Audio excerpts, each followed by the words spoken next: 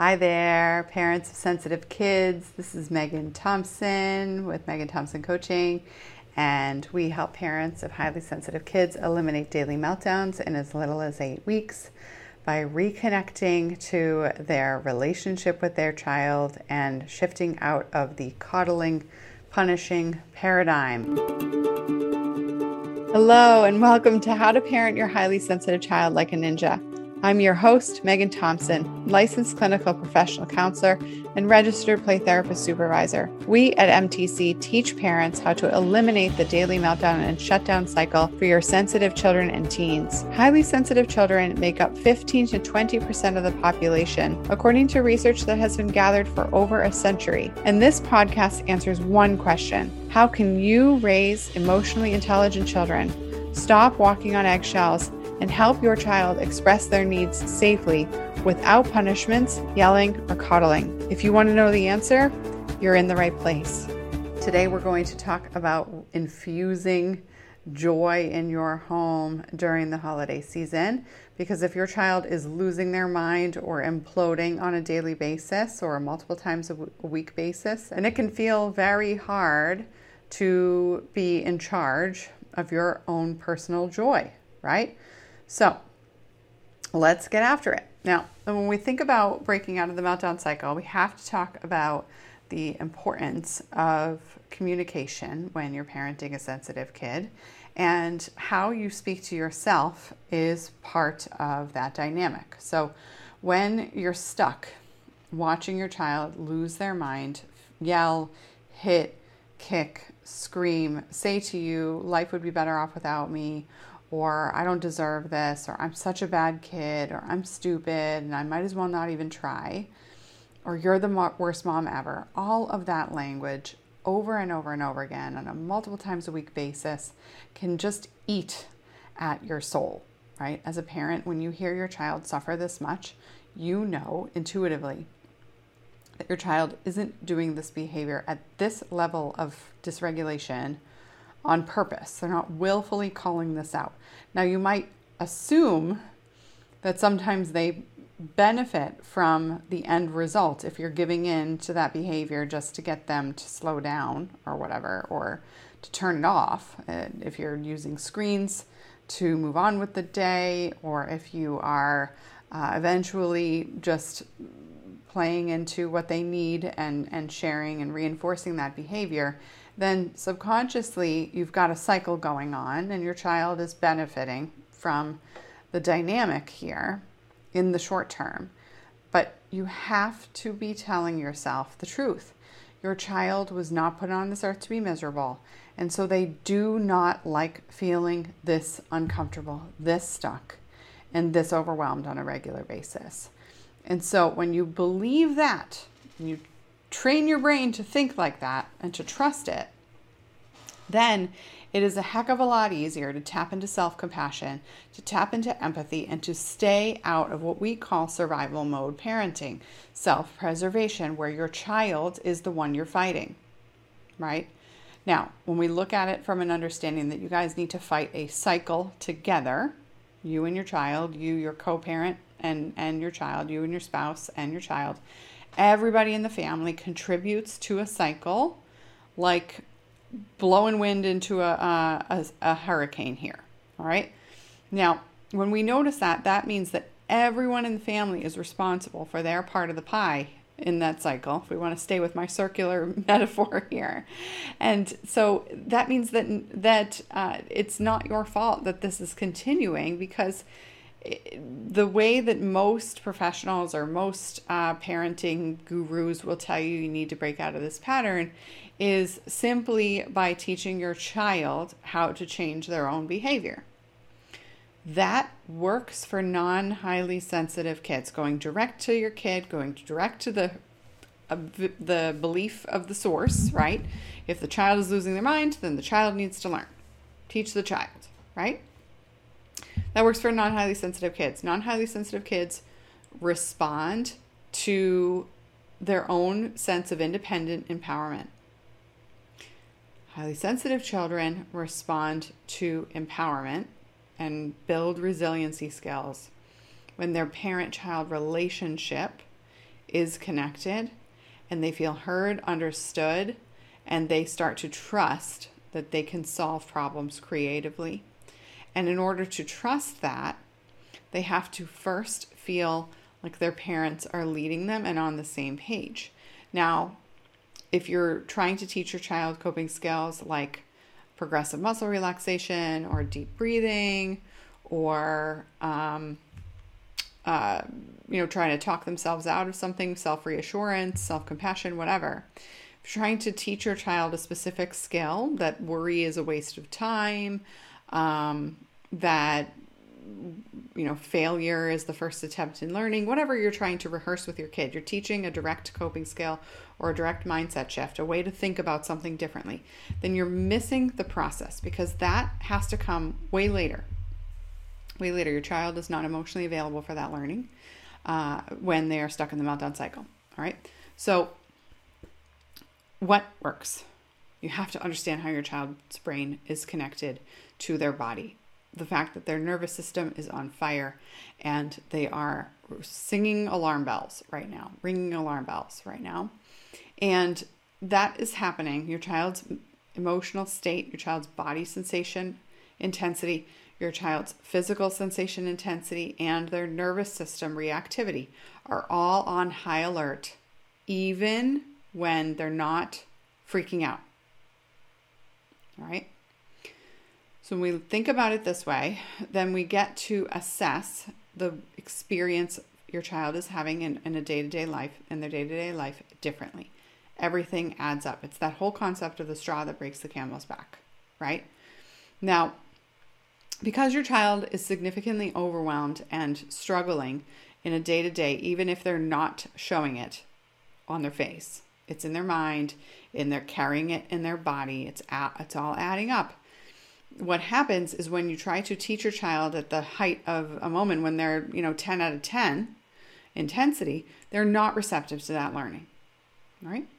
So first things first, when we're working on breaking out of this pattern and infusing joy, you have to be looking at your child's ability to change through a positive relationship with you.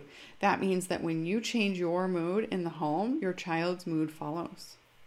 Highly sensitive kids, when they feel unsure, are going to watch and wait, and as a result, they will follow.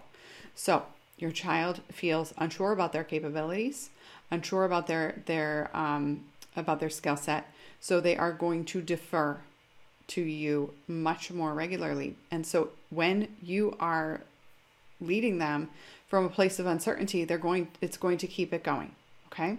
So if you don't have that level of confidence, if you're constantly working on telling yourself that things aren't going to work out, if you're predicting failure as a family on a daily basis, waiting for the other shoe to drop, holding your breath, you find yourself feeling hypervigilant during the day. And then, once you're at work, you're able to turn it off, you're able to put on a shiny face and enjoy yourself and be present to the moment. Then what's happening is your child is feeding off of that energy. They're reading you like a book, and they are not responsive to that environment. You have to shift it. So shifting it requires an awareness that you actually have much more power in this dynamic than your child does. A clear and consistent plan to understand what your child is capable of. Once you start to empower yourself, then they can feel more empowered and they follow you positively instead. And then thirdly, you need to be able to connect to your focus, your end result. Your end result is that you're raising a healthy, high-functioning child who is a young adult, successful in society, in their relationships, in their finances, in their career, in their education plan, right? Whatever it is beyond high school. And that experience starts now when your child is 8. It starts now when your child is 11. It starts now when your child is 4. Because the belief that one can persist through challenge is actually much more effectively ingrained in the subconscious mind before the age of 7. So if your child is 9, 2 years ago was the time. So now is definitely the best next time, right? So it is important for you to be sure that you're focused on changing how you see your child's capacity.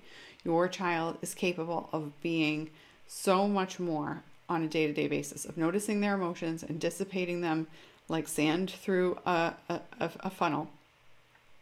And this can happen in the moment when your child is upset. Their emotions can rise and fall like a wave, because that's how emotions work. When emotions get stuck, the nervous system is what's keeping those emotions stuck. It's on fire. So you can't use what typical professionals will tell you to use, which is, the average thinking plan, cognitive behavioral approach. The way you think affects how you feel and therefore affects how you change. Totally not taking into consideration neuroscience research, okay? That's outdated, an outdated approach. And just simply not validating for sensitive kids whose emotions are on fire. And then the other way around this, one might presume, is you could be trying to speak more subtly, right? Take a step back, slow down your process. Now, slowing down is necessary to notice where your child is struggling. But if you stay slow, then your child never speeds up, right?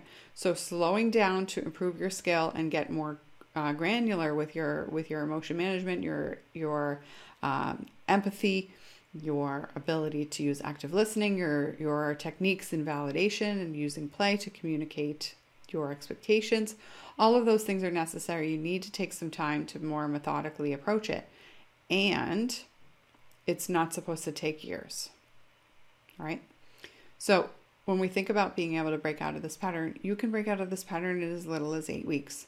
If what you're learning through this show does not make a significant impact in eliminating the meltdown cycle in 60 days, then you need to work with our team, because that is what's possible. You can turn this around in 60 days with clear, consistent action and a process, right? A methodical process, and the timeline with a neutral party who can see outside of your own box to help you notice what you're missing, right?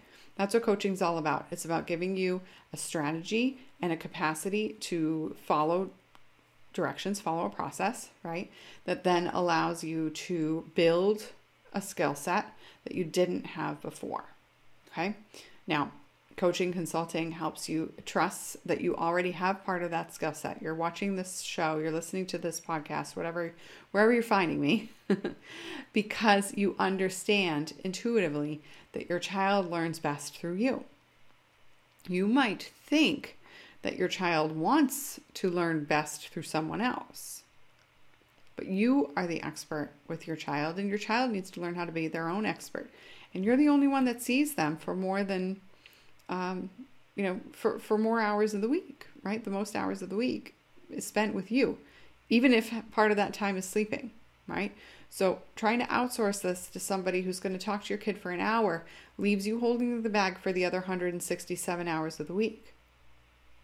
Trying to remind your child about the nice conversation they had earlier that week. And that is not sustainable. It doesn't help. It takes much, much longer to break out of this pattern. All right. So I encourage you to notice that the joy can be coming from within. When we spent some time, I went over the concept of gratitude and practicing that gratitude, noticing your mindset, and that shift in what you appreciate is the first focus, right? It's not about coming up with perfect little games. It's not about making sure that your kid gets all of their Christmas presents or their holiday plans. It's not about walking through the countdown of how many days till Christmas comes or whatever holiday you celebrate, Hanukkah, etc. And it's not about that. It's not about the gifts that your kid is going to eventually get. It's not about the reassurance that your child will receive something. It's about your child's ability to persist through disappointment, even during the holidays.